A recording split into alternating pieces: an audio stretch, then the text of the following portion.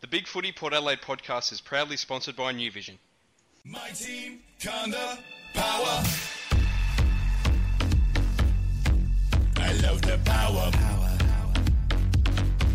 I love the power. Hi everyone, I am Macca19 and this is the Big Footy Port Adelaide podcast, live once again on Port Fan Radio. Fishing Rick is away, so we are joined by two legends of the forum. We are speaking with Captain Hefo. How are you, mate? G'day guys, thanks Macca for having me on again. Too easy, buddy. And also Tarabi. Hello! Here he is. It's begun already. I love it. It has. Hey, look, I've got to play the role of Rick somehow, so why not just be a jester for the entire proceedings? Yes, do Classic. it. Do you have a squeaky chair? No, I don't. But I if actually that have was a a squeaky- euphemism, then I'm sadly mistaken. So. I actually have a squeaky chair, so if you need the role filled, you just yell out. I'll do a big yawn. I love it. That's great. Well, look, it's a pity we couldn't be here under a little bit of more happier circumstances, I guess. No, not this weekend. Bugger. Oh, well, let's get straight into it and do our love and hate. I reckon we'll give all of our three loves first. Tribe, do you want to start, mate? Yeah, absolutely. Although, where can you find a love after that debacle? Where is the love? Yeah, where is it? Because, how do you survive that, really? I mean, I'll give my love first, and this is a little bit of a left field that will probably ruin both of your hates. My love is for Shane McInerney.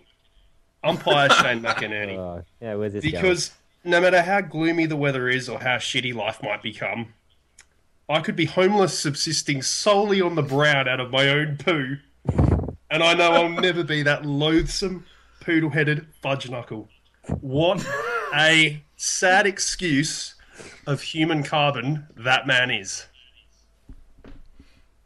That is just about the best thing ever said on this podcast. What a description. That's the best description ever. You're welcome. I love it. Well said. Hefo, can you match that, mate?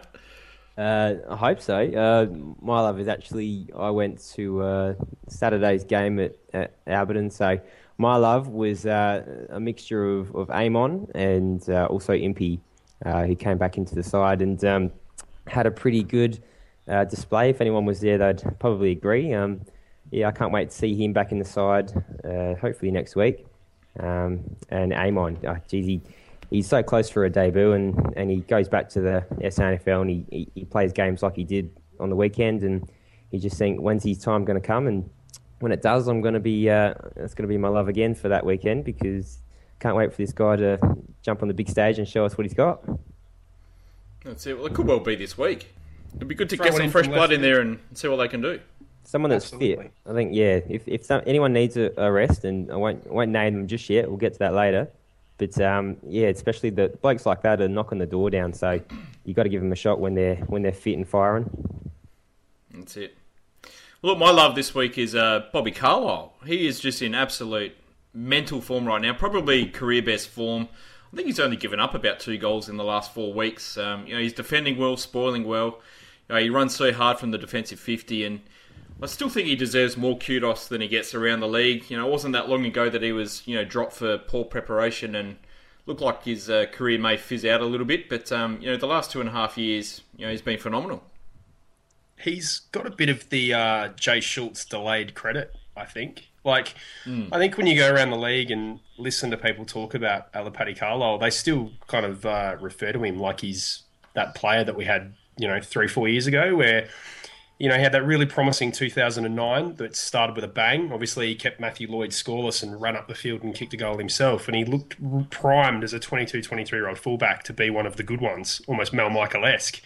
And then he just, along with the rest of the side, really fell into a hole with his form and fitness. But as you've said, in 2013, 2014, I mean, even 2012, he wasn't bad. I mean, there was a reason why we gave him that 4-year contract, which people scoffed at the time. But what more can you say about the guy? He's just become an absolute rock back there.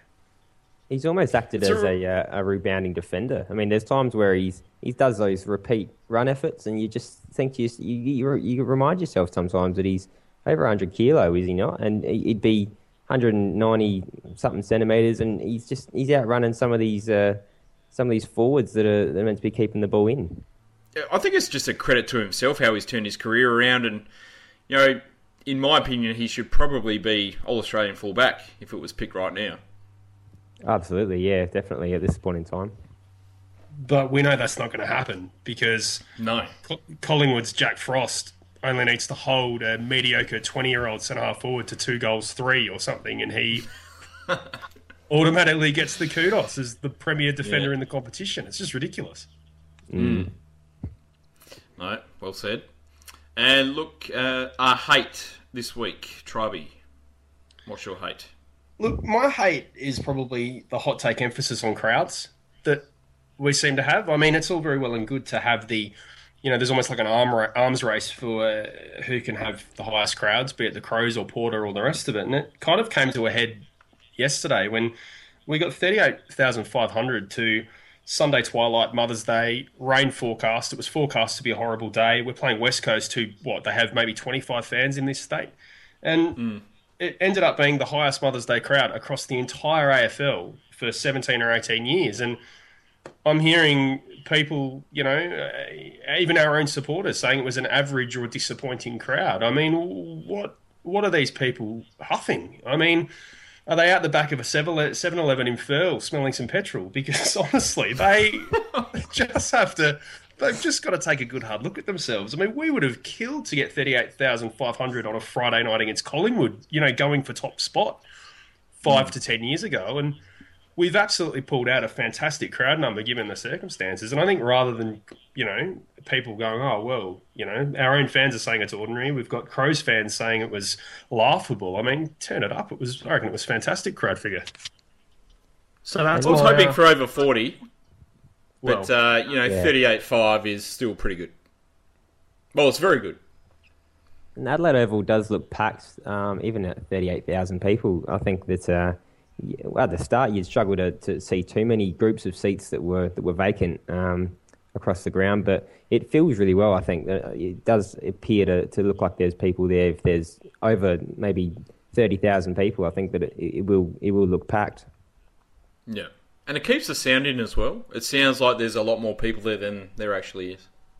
No, absolutely spot on. I mean, it would have been nice to get 40,000, but it was a good spectacle on television. From where I was, and obviously where Hefo was, we made plenty of noise all night. And 38,500. I mean, it's nothing to sneeze at, I don't think, given the circumstances.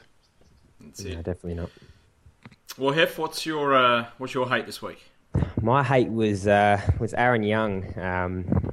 He obviously didn't do a whole lot on last night. Ended up being dragged in the third and subbed out of the game. Didn't have an injury. Obviously, we had a few other people that we could have brought off for management. We had a couple of blokes on, as we've said, on one leg. But my hate it's mainly because of the hype that he had last week. He had that article written about him, and I actually saved it because I knew I was coming on, and I thought, if Aaron Young has a great game, I'm going to pull that out and I'm going to quote some stuff from him and I'm going to give him a great big rap. And my hate is that I cannot give him a rap. He would have been my love if he'd done all right, but he probably brought himself down a little bit in my books from sort of last night's game. But he's still very young and he can get himself back into it. And I know that he's got that inside midfielder body that he can just throw about, and I really want him to get back on the horse and get back in good books with Kenny.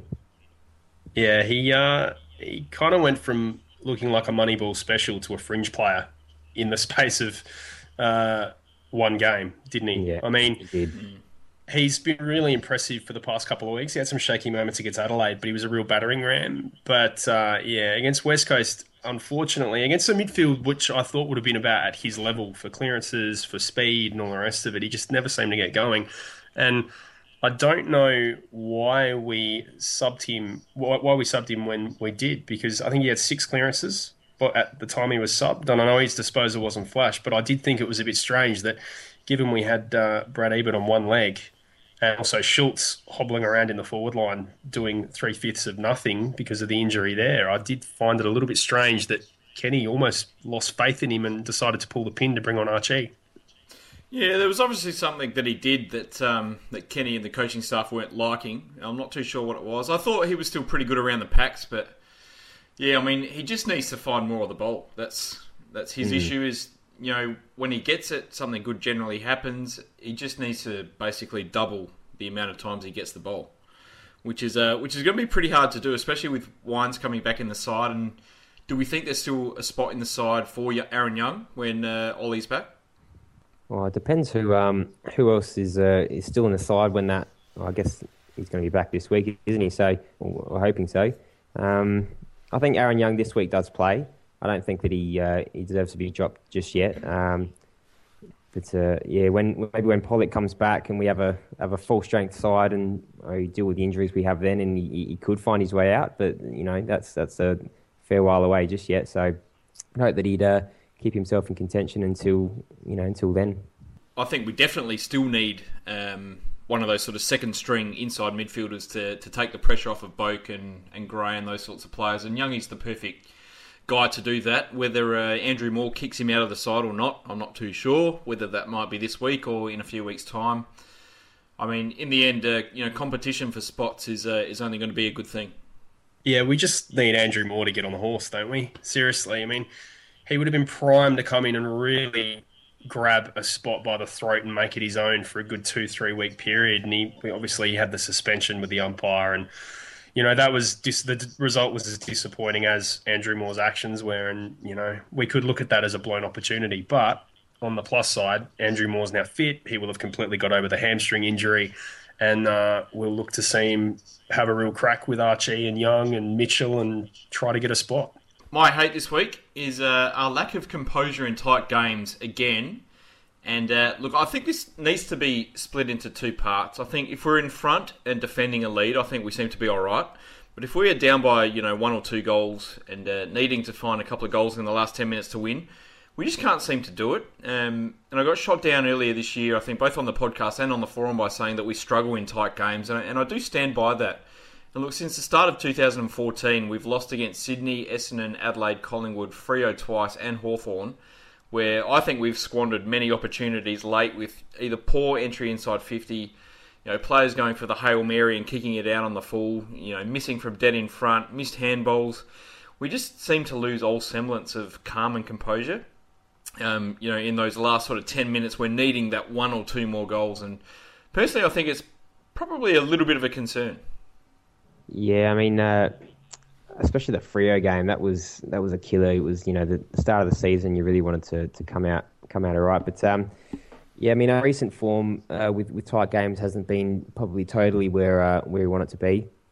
I don't know if it's the guys just not getting each other up, or if it's every time you see these tight games, and you saw it again last night, the leaders do stand up. And you got Boak and Gray in that last quarter, they really did try and take the game and really settle it down. But it could be just the people that are sort of behind them directly, and they're just not following the lead or getting up when the right time is. And I couldn't really put my finger on it, but I know there's definitely an issue there, and it needs to be addressed.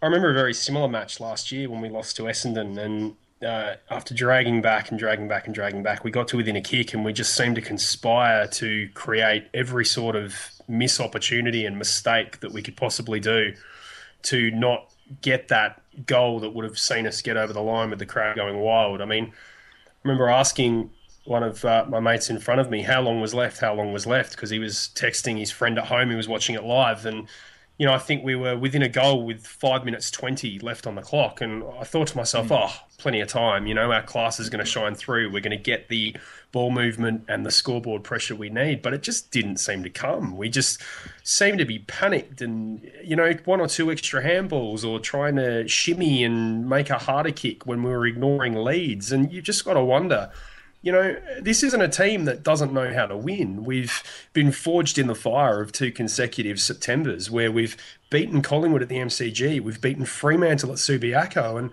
you would have thought that with that experience under our belts, we'd be able to take care of an opponent such as West Coast at home. But it's almost as if our memories have been wiped and we've forgotten how to win those tough, hard September-like games. Yeah. We just seem to panic too much, especially going inside 50, and I'm going to call it feng shui football from now on, because we just seem on this never-ending search for the perfect, forward entry, the perfect goal. It's almost like watching Arsenal play soccer, where everyone has to touch the ball and then you kick it over your head and it goes in the net, sort of thing. And it's just never going to happen. And I think in our search for always wanting to play this, perfect team-first football, I think, especially up forward, we've almost lost our instinct on just how to get it done basically. And I think that's a bit of a problem. Well, was it Pittard in the last minute when he ignored a lead by Ryder, I think it was, into the forward 50 to kind of, shimmy onto his left and try to go for the big launch with his... I don't know whether he was trying to go for goal from 60 metres out or try to put it to the square, but he ignored a perfectly good lead to launch it long. And, of course, it came off the side of his boot and it was out in the full and it just deflated the crowd and his teammates. And... yeah. It's just not winning football. It's not even, March, April, May downhill skiing football. It's just bad football no matter what part of the season we're at. And I don't know where it's crept in. There are actually a lot of entries in that last quarter that we made, but couldn't make anything of it. I'm not too sure if we were going too long to a pack and not really having crummers around or what, but every time that it would drop to the ground, it didn't seem like we were there. It seemed like they were always there. They had the numbers back. Obviously, they had Hearn that was sitting back in defence, sort of ready for to sort of be the loose man. But yeah, I mean, without being able to force anyone onto a lead or anything, it was just kick into packs and it's just entry after entry after entry in that last quarter. And it's so frustrating when it's just, we did doing it so perfectly before, and now we just can't seem to drag it around to jag a goal, and it's just I just found it so frustrating, and especially when Peter did that, it was just it deflated everything. Everyone just sort of stopped. Yeah. Look, we've had a couple of tweets in. Nicholas Till has tweeted in his love and hate. His love was that monster handball from Archie, which I got to say I haven't seen a handball like that for about 20 years. It was incredible. And his hate was Robbie being deliberately tripped, yet nothing mentioned about it, no fines, no anything, which is pretty strange as well. And Port Adelaide 1870, he says there's a fine line between high risk and high reward. Our mids run forward, and the pressure on the kick goes up. Then we cough it up inside 50. Yeah, well said. But just on that trip, I don't know if you followed the running battle we had with a couple of West Coast fans about it on the forum today. They seem to believe that when you slow it down, McGovern actually hit Robbie Gray in the hip or the upper thigh, and it should have been play on, and our own Russell Liebert handball concurred. So I'm not sure what game I'm watching where you're allowed to throw yourself in front of an opponent's legs and deliberately kind of take them out of the play 5 metres off the ball, but there it is. I'm actually, I did see someone posted a GIF of it, and I've looked at it a few times, and yeah, I don't know. If I was the defender and I did that, I would have thought, geez, that was a pretty good, shepherd. I think. I don't know. I don't know if I'd classify it as a trip. And I don't know. He didn't catch him below the legs, and I know that he sort of just threw his whole body in front of him. But I don't know if you can call it a free. I think that Robbie did go for a bit of a dive, and I think the umpire just saw a bit through him. I don't know. I don't think I'll be liked for that. But yeah, I don't think it was a trip, to be honest with you. Oh, controversial. Who invited you on, Hef, honestly? Well, look, let's get on to our review. And look, it was round 6 at Adelaide Oval, Port versus West Coast, in front of our best Mother's Day crowd of 38,508 people. And we lost by 10 points, 10 goals 8 to 11 goals 12.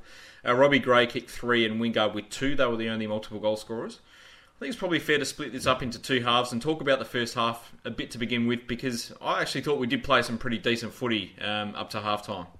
Yeah, we definitely looked like the better team in the first half. We did start out sluggish in the start of most quarters, I thought, but we was basically our defence versus their defence in that first, and we defended really well. They defended really well, but it was the midfield of both sides that sort of ended up battling it out, I think, and they probably had a few more like the Pritis and Marston, which and Shuey as well. Even though he didn't get too many disposals, when he did, they were just really deadly sort of disposal to really direct, and he ended up with a couple of goals as well. So that was the first half. I was thinking that we were pretty right. I was sitting back at half time thinking, no dramas, we seem like we've got this in the bag, and we'll end up coming home pretty strong, but it didn't seem to happen. What about you, Tribey? How are you feeling at half time? Not too bad. I think I went for a beer and I had a hot dog, and that was where it began and ended. Yeah, look, from the get-go, I just want to know when this West Coast midfield learned how to kick. I mean, yeah. For the last 2 or 3 years, let's go through the list. Pritis, Marston, Shuey, Gaff, Wellingham. I mean, these guys were their prime movers. I mean, even Dom Sheed is just, I think is a mediocre to good kick. And they just seem to surgically move it from one end to the other with absolute ease. And I think, if it caught me by surprise sitting in the stand having the aforementioned hot dog, I can't, I shudder to think how our boys felt about it. And, even after we kicked 4 goals in a row, West Coast they didn't seem fussed. They didn't seem stressed. They just put their head down. They kept going. And last year that wouldn't have happened. If we got a 4-goal run on at Adelaide Oval, we were going to win and win handsomely. And West Coast didn't buckle. Their skills didn't drop away. They kept getting numbers to the contest. And look, we've said that Wines and Pollock are out, but, we shouldn't be losing to this West Coast team. And while they have improved, we just didn't seem to have an answer when they decided to go up a gear. Yeah. West Coast outs are very significant. They've probably got one of the worst injury lists in the league at the moment. So, but look, their midfield's probably the best part of their side at the moment. And I do agree, their skills have gone up an extra notch compared to the last couple of years. And they've always been good at winning the clearances and winning the contested ball, but they just can't use it on the outside after that. But, in the end, I was feeling pretty happy at halftime. I thought, we're not playing all that well, but it's probably going to end up being a 5 to 6 goal, fairly uneventful, win that you sort of go, well, we won and that's about it, and then you forget about it, a couple of days later, and that's it. But I don't know. I guess there was always that thought in the first quarter. We came out really sluggish, and there was that thought of, is it going to be one of these days? And I guess it turned out to be one of those days, really. But I guess in the end, I thought Jasper Pittard had a pretty poor first half. I thought he was getting run around a lot by Elliot Yeo, and I think if Elliot Yeo, he must have had about 5 shots on goal in the first half and kicked 1 goal, 2, and about 3 out on the full. And if he had a kick straight, West Coast would have been in front at half time. Yeah, absolutely. Yeah, definitely. Elliot Yeo, he was absolutely fantastic against GWS. I watched that last week because I had a significant investment involved and promptly lost it by about 80 points. But, Elliot Yeo, one of those want-away players from Brisbane. He's essentially the Groper Polek, if you will. And he has absolutely gone up. He's gone from a halfback flanker. He's moved through the midfield. He knows how to get his hands on it. And let me tell you, when he calibrates his sights and learns how to kick, as we've talked about, once he joins the other West Coast players in raising his skills, he'll be quite an accomplished midfielder, I think. And we were lucky that he just happened to be off his game because, as you say, it would have been probably a 2 to 4 goal lead to West Coast on balance at halftime. So, yeah. No, that's right. Well, look, let's go into the second half. Where did it all go wrong? We sort of came out pretty sluggish in the third quarter, and it's not the first time this year that we've done that. No, we come out slow again in that third quarter, and we sort of let them get a bit of a run on, and it finished with Kennedy getting that mark right in the on the siren, which thankfully he missed. But it was really frustrating to sit there again and sort of see this. As you said, we were so casual at half time, and then sitting there and seeing it sort of fall away right in front of us. They just set up all those stoppages really well. Like I said, they had someone right there at the back waiting for the entry out, and they were just able to spread and they used the wings every time they went up the wing, and they forced us to do the same thing. We weren't able to use the corridor pretty much at all throughout the game. It was all up the wing, and then we'd kick it and it'd go out of bounds, or they'd kick and go out of bounds. They'd sit up again in the stoppage, and they'd have someone there again at the back, and they'd dish it out, and they'd able to move it straight into their forward 50. But if it wasn't for our defence, I think that we would have definitely lost that game by a lot more than what we did. They fought the whole game, even that when we were down and our chips were down. They kept standing up, and they were there every time, and they'd work it out amongst each other, and they still stifled our movement out of the fence. But like the likes of Homsch and who else got some rebounds? It was Jonas didn't. He got a few rebounds. Bobby Carlisle got a lot of rebounds as well, and they all sort of gelled together, and they kept us in it. But it was looking, and at the end of that third quarter, it started looking a bit ominous.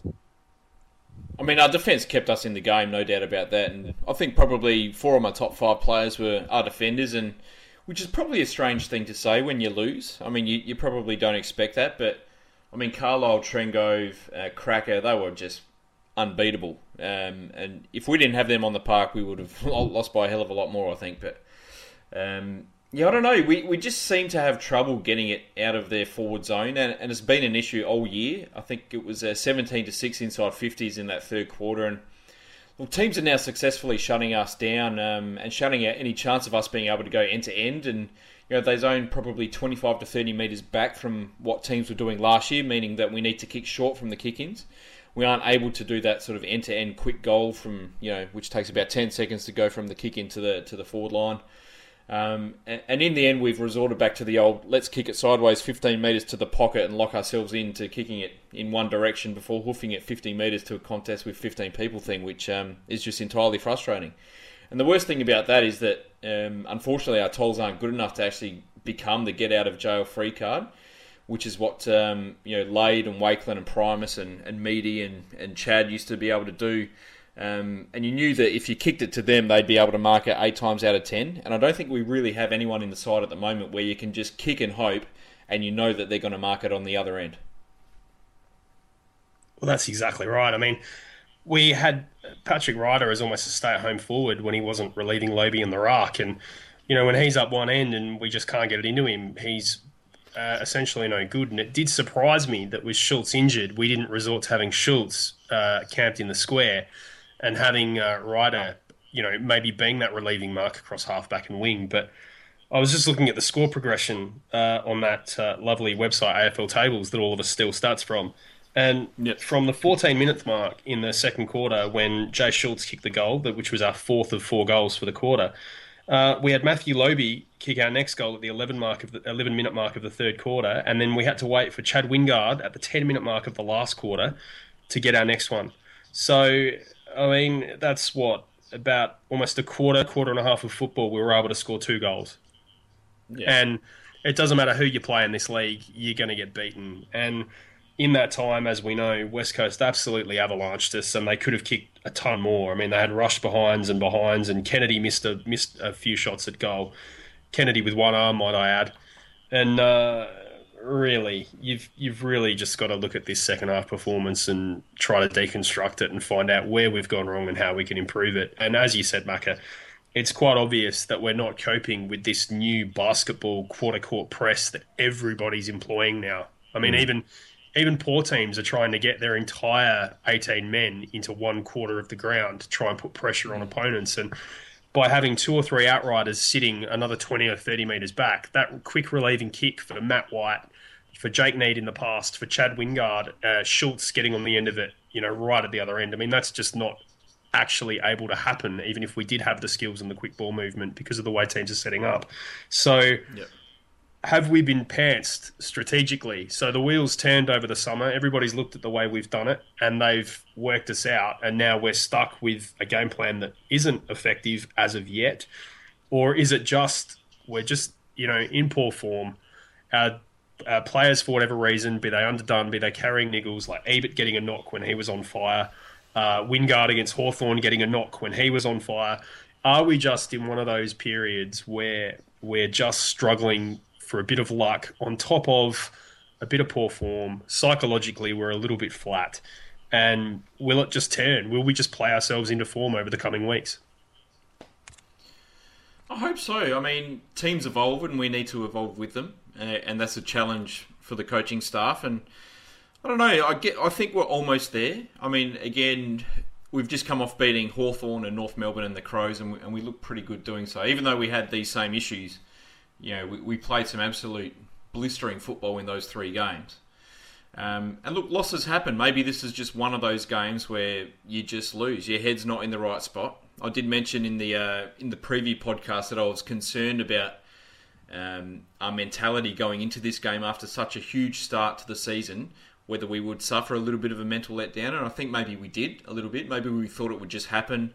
I think maybe at halftime we came out a little bit too cocky and thought that it would just happen, and we started sort of Lairising quite a bit and trying to be a bit too fancy.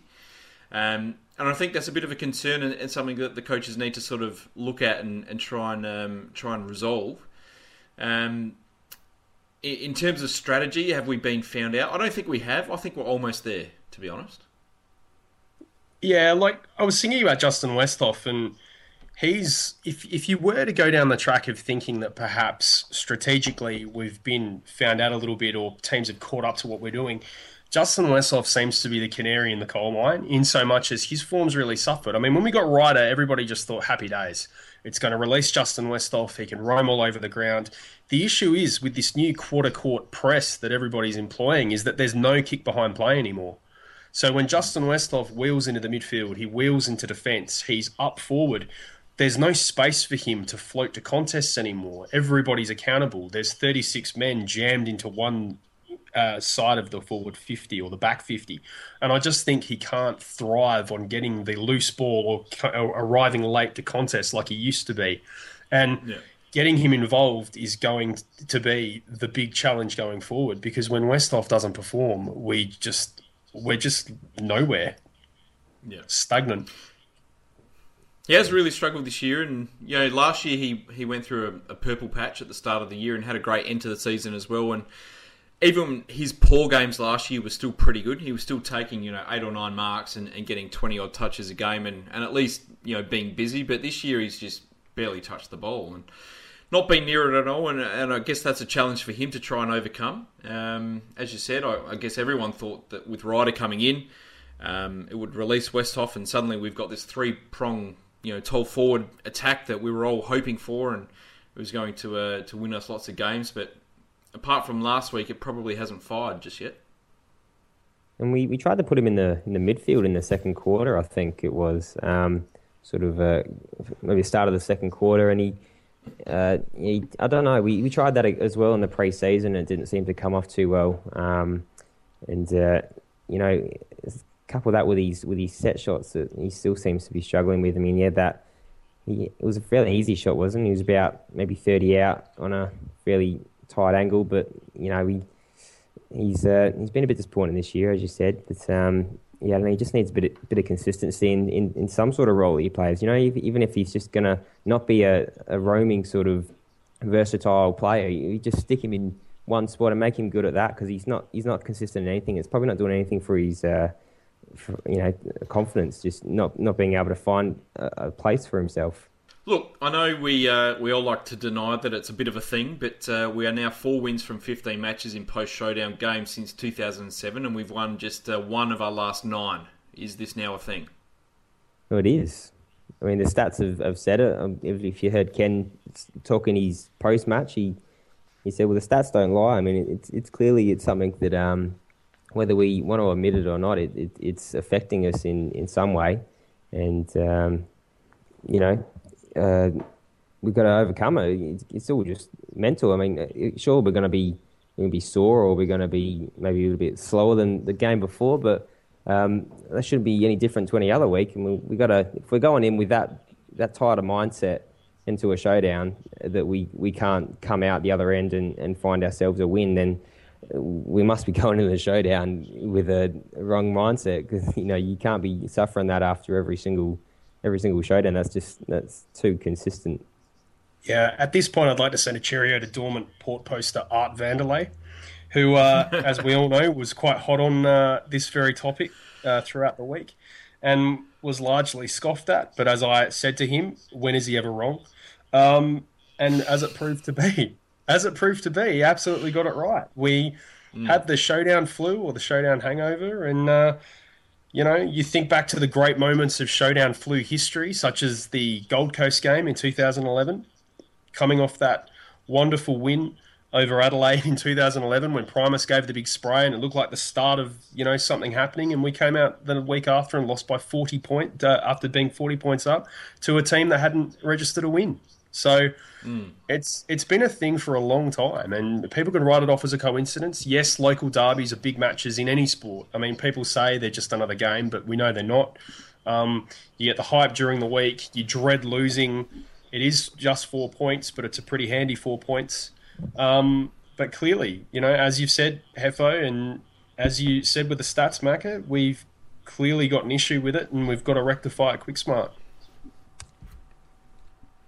Well said.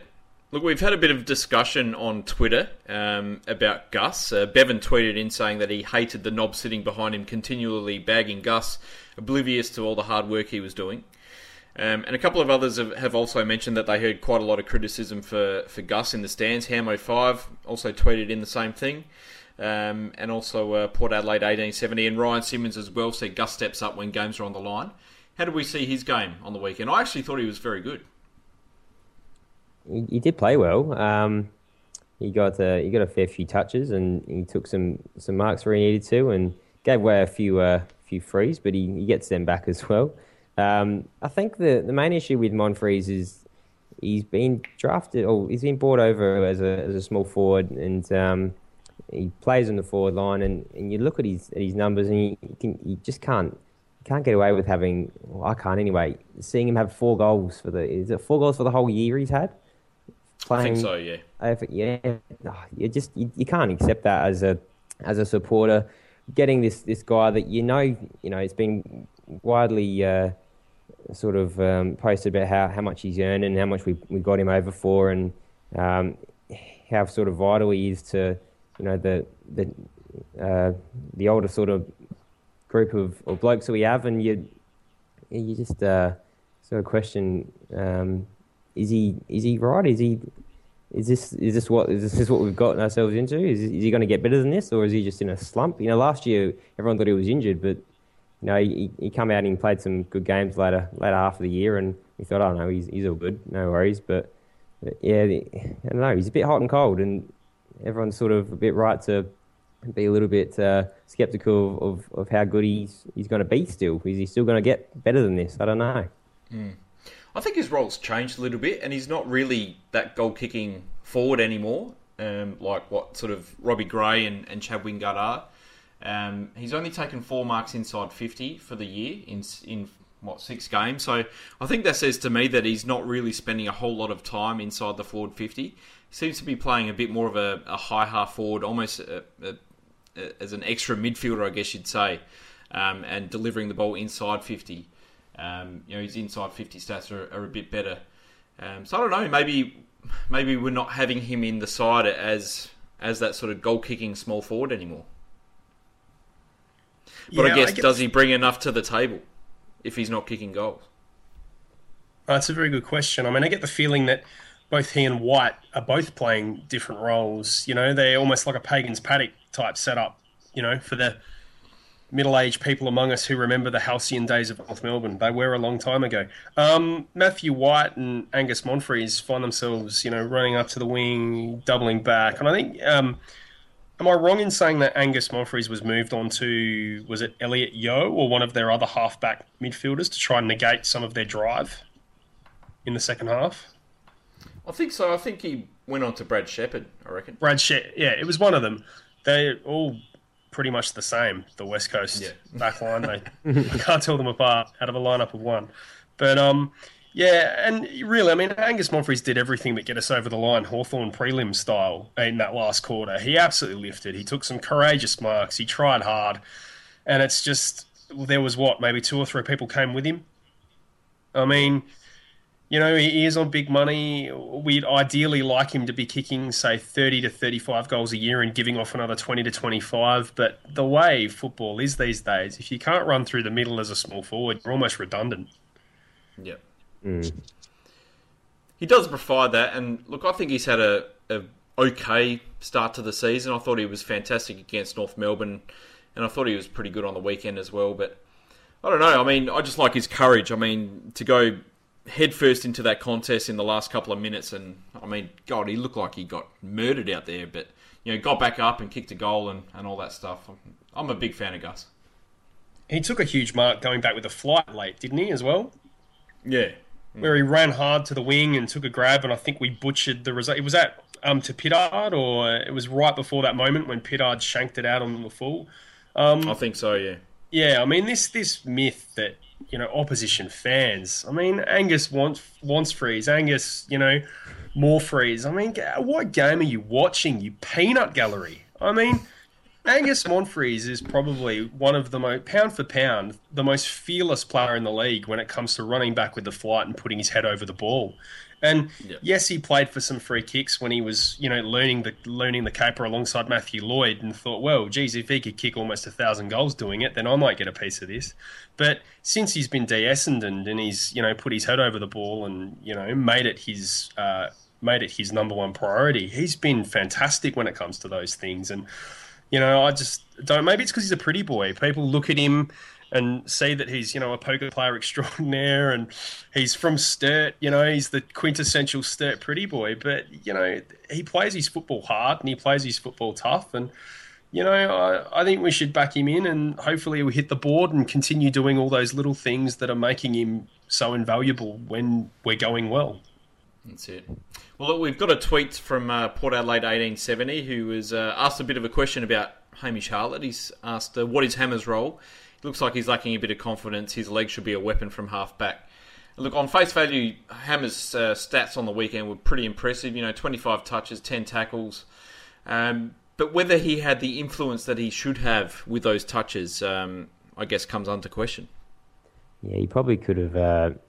I find that I lose Hammer in the game sometimes. I sort of look back at a game and I think, oh, well, who played well? And you think about Hamish and you go, did I see Hamish? I think I saw Hamish. You know, he did that. He did this. He did that. You know, but yeah, he probably isn't quite taking the ball by the horns like you'd expect him to. And I can't remember who wrote it today. Someone was talking on one of the forums, and they were saying that, you know, you want more from a player like this at his age, you know, with the weapons that he's got, with the body that he's got. You know, he's got himself finally rid of injury, and you really want him to sort of push forward now and become one of those in the same sort of light you have Robbie Gray and Travis Boak. You want people to think, oh yeah, Port Adelaide is Travis Boak, Robbie Gray, and Hamish Hartlett, and, you know, a couple of others, Brad Ebert, and he's probably not quite at that point yet of everyone's expectation of him.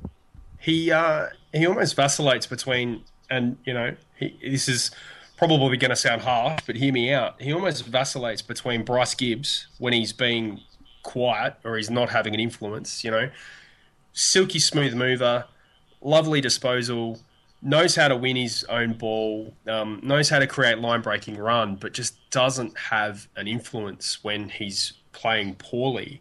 But when he plays super well, and this is what we probably should expect from him all the time because of his age bracket and his skills, is, you know, I'm trying to think of a comparison for someone who consistently plays well that has Hamish's skill set. You know, he's not quite Judd. I can't really think of anybody who has that unique ability to hit goals from six, has the lateral movement, wins the ball, breaks lines. But Eddie Betts. Oh yeah, absolutely. Or not. You know, we probably expect more of Hammer than he can provide for whatever reason. You know, he did get that injury early in the season, and we know that he's had a history of niggles and probably running within himself. Like when Hamish runs at full speed, he's lightning quick, but for the last 3 to 4 years, he's probably run within himself because of his soft tissue issues. And I'm not sure whether when he's not having an influence, he's just going at maybe 70 or 80%. And when he's playing well and he's dominating and he's kicking goals from 60 and he's really stretching out the legs, that's when he's dominant. And I'm not sure whether when we're playing poorly, he's got that ability to individually step up into that bracket, because he always seems to play exceptionally well when the team plays well. And when we're struggling, he's just down that little bit. But, yeah, I don't know. What did I just say? That was a massive ramble. Sorry about that. Yeah, I mean, definitely, we need more out of him. I mean, that miss from 15 metres out, there were people on the Port Adelaide Facebook saying, oh, it was windy, and oh, I'd like to see you kick that goal. It's Hamish Hartlett kicking from 15 metres out, more or less straight run. He should nod that through with the bridge of his nose. Am I right? Yeah, absolutely. Just incredible. That was an absolute gimme. Yeah, absolutely. Especially for someone of Hamish Hartlett's ability. I mean... And look, that probably summed up our day, to be honest. Exactly. And then, you know, and then he had the goal to point to the post. Like, you know, he's incredibly honest. No, Hamish. Just pull your shirt over your head and do the big aeroplane to the other end of the ground. Con the umpire into, you know, thinking it was a goal. But, yeah, I mean, we just need... When we're playing poorly, Hamish is one of those barometer players whose form tends to fluctuate depending on how the team goes. More positives. How bloody good was Cracker on the weekend? What a breakout performance. He was good, yeah. I'm not his biggest fan, but no, he was very good. He was able to really take it on. He was attacking the game really aggressively, and whenever there was a ball to be won, you know, he was definitely there, and you know, just his intensity at the ball it was incredible. Some of the skillful things that he did moving out of defence was great, and I think that you couple that with Impey coming in and playing as well as Cracker in that defence, or maybe one of them moving up the ground. I can see them both in the same team, and I've always been. Not a fan of Cracker, but sorry, not a fan of Cracker, but just not a fan of him coming in and Impey losing out a spot because of his addition to the similarities to the team. Yeah. But I can see them both in the same team now. I can see, you know, both of them have great run, both of them have great awareness and can really move that ball out of our defensive 50. And I want to see it. I want to see it really happen. And I want Cracker to stay in the side, but yeah, I think that also want Impey in there too.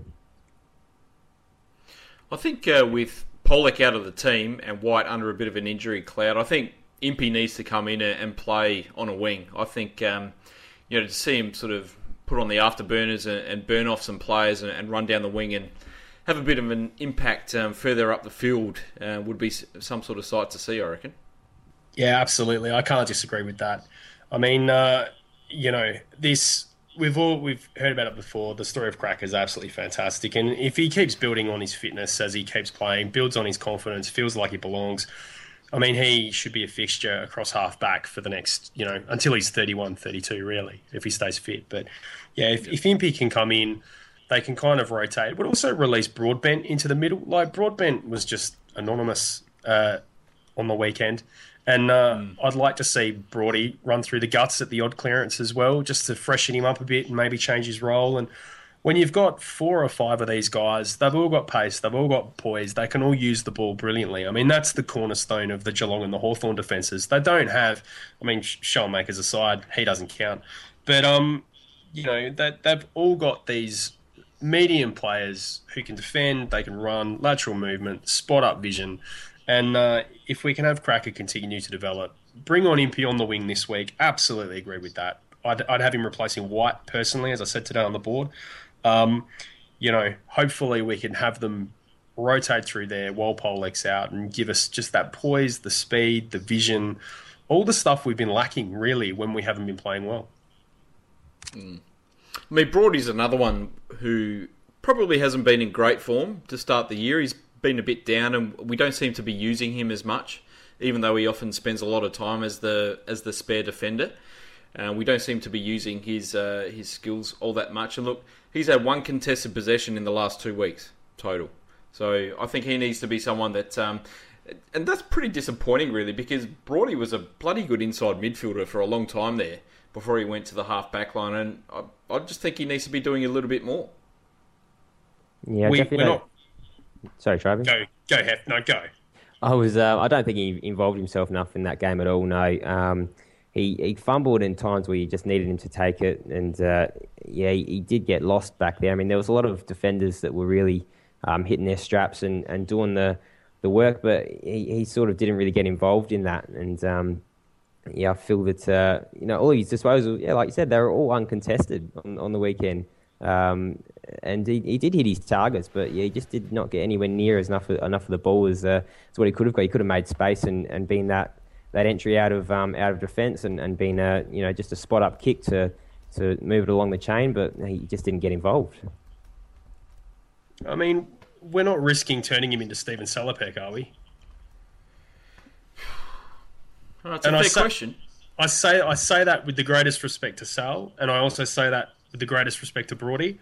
I love them both, but as you say, Macca, I mean, 3, 4, 5 years ago, Matthew Broadbent was looking like an absolute peach of a steel as an inside-outside midfielder. And, when it works, when he has an influential game from half-back, he looks absolutely fabulous. But there's just too many games where a man of his skill, size, and ability just drifts along anonymously and just has no impact. And, do we have to start rotating him back through the middle to get him recalibrated? I think so. I mean, it certainly couldn't hurt, I guess. And, adding an extra midfielder to that mix if things aren't going to plan like they did on the weekend, again, I mean, it couldn't hurt, really. I mean, that game was absolutely set up for Brody to receive it at about 60 and kick it into the post, like against Carlton. It was just... It was absolutely set up for that type of heartbreaker, wasn't it? And you didn't see him bob forward. No. Look, anything else to talk about for the power game? Anyone want to touch on Ryder and Lobe? Or I think that, I don't think neither of them had huge games. I think that I just noticed that Ryder's his work, even though he probably didn't play his greatest game, his work at ground level in contested areas was something that I marvelled at. He went to ground. If he was on the ground, he was able to get the ball out, even though he might have been under a player's wing. He'd get it out and dish it out, and we'd get away from the sort of the contest. And I feel that he keeps his feet really well. I've just noticed. I've probably just been marvelling at him because he's our newest sort of toy, but. His level, his ground ball. I don't hate to say ground ball, but his work on the ground is incredible, and he seems to be in tune with the midfielders already, and they must have just been working really hard over the off season to sort of calibrate that. But I just wanted to sort of make light of his ground ball. It's incredible. I've never noticed a ruckman with such ground ball efforts before. Yeah. I mean, Lobe's fantastic at the ground ball as well, and certainly in laying tackles and following up his work. Has it worked so far, the two-prong ruck duo? I'm not sure it has. I mean, we're constantly playing to losing ruckman. I mean, Lobe, I know he's been injured to start the year, but I mean, he's just got to do a bit more in the middle, to be honest. Well, who is Sinclair? I've just looked at the stats and seen that Sinclair had 24 hitouts. Yeah. I mean, Lobe and Ryder had 29 between them. What's going on there? Nick, now that's... Yeah, I mean, it's disappointing. I mean, it just seems like Lobe's lost a little bit of leap, and he's never been a leaping ruckman to begin with, but he just seems pretty stationary at the moment and is just sort of losing himself in the contest. Again... It's almost like he's reverted back to 2012 Lobe, where... all he could do was sort of try and negate the other guy from getting a touch on the ball, and that's about it. Well, is he still troubled by that quad injury that he carried into the season that the club didn't really tell us what it was about, He was on radio last week, I think it was, and he sort of said that he was feeling a lot better from it. He probably said that He's a couple of games that he played at the start were, it was a little bit niggly, but he ended up feeling alright last week, and I thought he was probably set for back to a Lady best, but obviously maybe he has a couple more weeks to go. Look, I guess the last question is a cause for concern? I mean, we saw GWS beat Hawthorn on the weekend as well. Is it just a case of, the teams are pretty even this year? Well, the second hate that I had in case someone took my first one was big calls regarding our season already. And look, I think that if you were going to look at the stats and you were going to say yourself after 6 rounds, where would you like us to be? Either 3-3 or 4-2 would have been probably the popular answers. And I think if you look at us playing West Coast after a showdown, you might have thought we could have lost that, but I don't think there's great cause for concern. It's so even the playing field. It's incredible how there's we're a win away from second place basically, and there's everyone up to there's 7 of them. They're all on 4-2. Yeah, I mean it's looking like Fremantle are, the Geelong of the year, where they just look absolutely primed in all facets to be dominant, and you can't see where their next loss is coming from. And I think maybe the next pack of teams, like your Sydneys, your Port Adelaides, your Hawthorns, I mean, they're the ones who, on our best day, we will be competitive and we can beat each other. But, Hawthorn 3-3 with a few injuries. We're 3-3 with a few injuries. I think Sydney 4-2. Yeah. Yeah, Sydney are 4-2. So, I mean, they're not exactly firing on all cylinders, having lost to Footscray. So, it's a very long season, and you're right. There's a lot of hot takes from week to week about our results. But if you're playing the long game, you'd think Fremantle would have to absolutely fall in a hole to not have the minor premiership and one of those home prelims stitched up. And it's up to us to hopefully beat Hawthorn, Sydney, and a couple of those other teams, maybe even West Coast, who could be a bolter, regardless of all their injuries, out of second. Cheer, cheer the black and the white, honour the Magpies day and by night. Live that. Look, let's move on and talk about the SANFL, because we had quite a decent result there on the weekend. It was round 6 and we played Sturt at Alberton Oval on Saturday, and it was a good hard-fought victory. The match ebbed and flowed at the quarter-time breaks, it seems, and Port won by 8 points, 10 goals 15 to 11 goals 1. Bit of a strange game. I mean, it seemed to be really affected by the wind. There were 17 goals kicked to the southern end and just 4 kicked to the northern end for the day. It was an incredible game to witness. Sturt, they they simply could not kick a single goal going into the breeze, and you'd see them. They would press. They'd be pressing in the second quarter and the fourth quarter, and they'd kick it high and they'd kick it long, and it'd fall up in the wind and it would just drop straight back down into one of our defenders, and off we'd go again. It was good that we were able to kick, all right into the breeze, which probably saved us from getting a bit of a walloping again. But it was old mate Zane Kirkwood and Corey Beard were two of the best for Sturt, and they really stood up. And you really hate to see those blokes moved on, and some of the ones that we got aren't too bad, but they're the ones you would like to have kept around the club. I think Sammy Goldhanger had a whole bunch of touches again. He looked okay. He didn't look probably as good as what Amon and Impey did look. I like Jesse Palmer he had a couple of shots on goal, and he was pretty. You could spot him around the ground. He was getting a lot of the ball, and he was moving pretty well. And So Wagner had a few runs up the ground. He does have a lot of speed, and you do see it at a SANFL level, the difference that he has. And when you have Wagner doing big runs from half back, and you have Impey doing big runs from half back, and even Darcy Burn-Jones had this one. It was 100% Pittard-esque. It was a brilliant run from half back, and we all looked at each other, all of us that were there, and we thought, God, if he can do that, that is Pittard. He's going to be another Pittard. So it was some really great signs from some of the youngsters. But unfortunately, the tools couldn't really get too much done again, and it was a bit unfortunate seeing. I hate seeing Shaw in the back lines. It makes me really angry because you really, even though he hasn't really had a chance to show himself again this year, and you want him to show us what he can do in that forward line because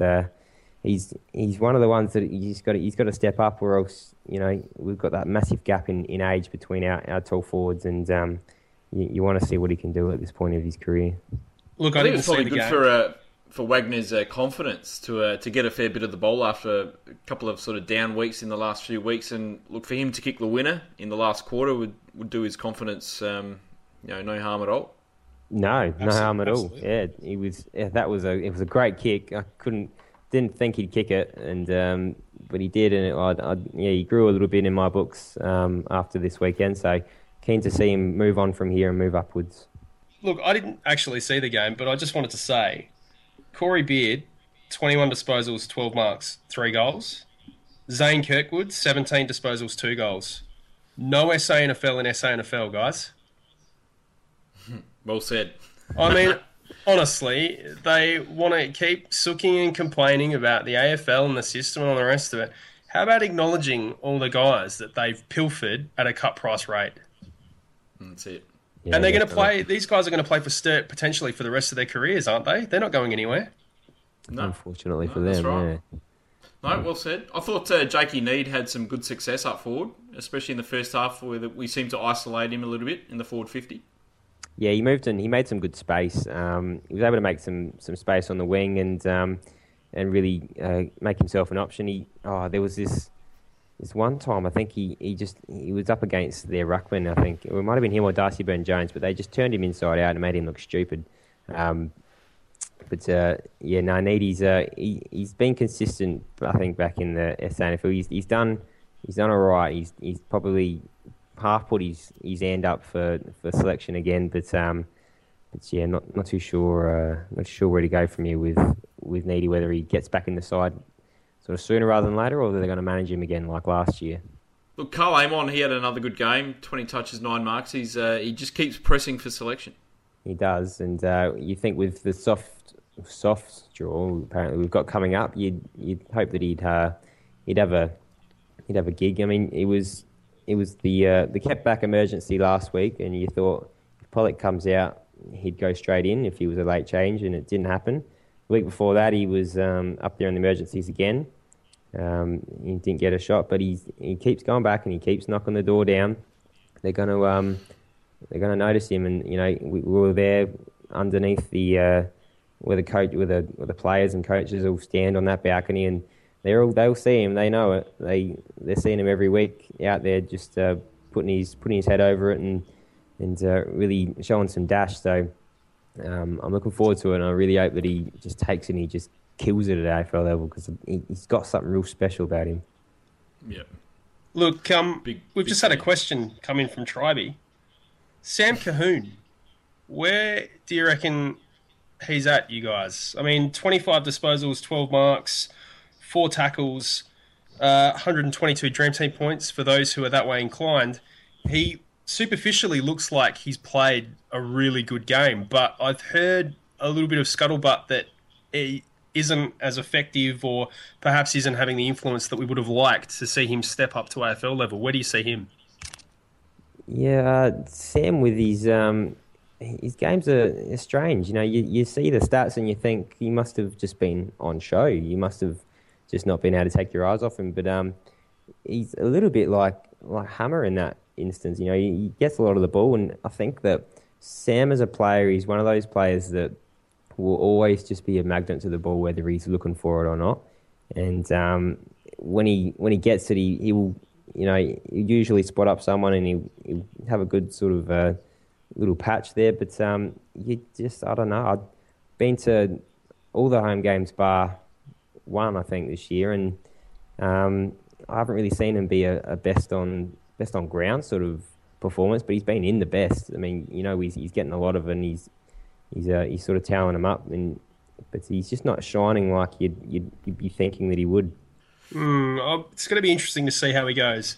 I mean, as we know, he came back from the knee reconstruction, so perhaps, we're all marking him a little bit harshly, but yeah, I mean, clearly he's still got the ball magnet quality. I mean, he hasn't lost that. So, yeah, hopefully he can start to become a little bit more effective and start knocking on the door for selection to back up the stats.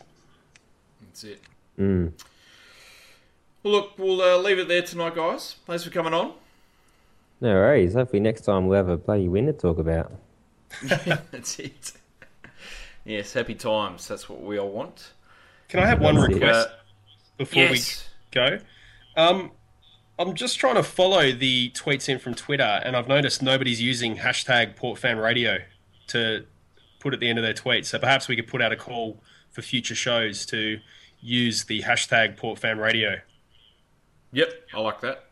Excellent. Yeah, definitely. Hashtag PortFanRadio, hashtag Fisting Rick. That'd be great.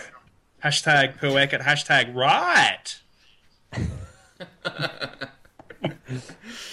Oh, I love it. Look, we'll have our Who Am I question back on Thursday when Rick comes back. I know everyone's sort of scratching their heads as to who it might be, but it is a bit more obvious than what people think. We've also done the draw for the 2 tickets to join both Rick and myself in the RAA Lounge for the Richmond game, which will also announce the 2 winners for that on Thursday as well. So I guess until then, boys, can the pair. Go the pair. Go Port. Goes forward again for Port Adelaide. No laughing matter for the Roos. Treadray. Oh, don't tell me. Oh, Treadray! Party time! And thank you very much.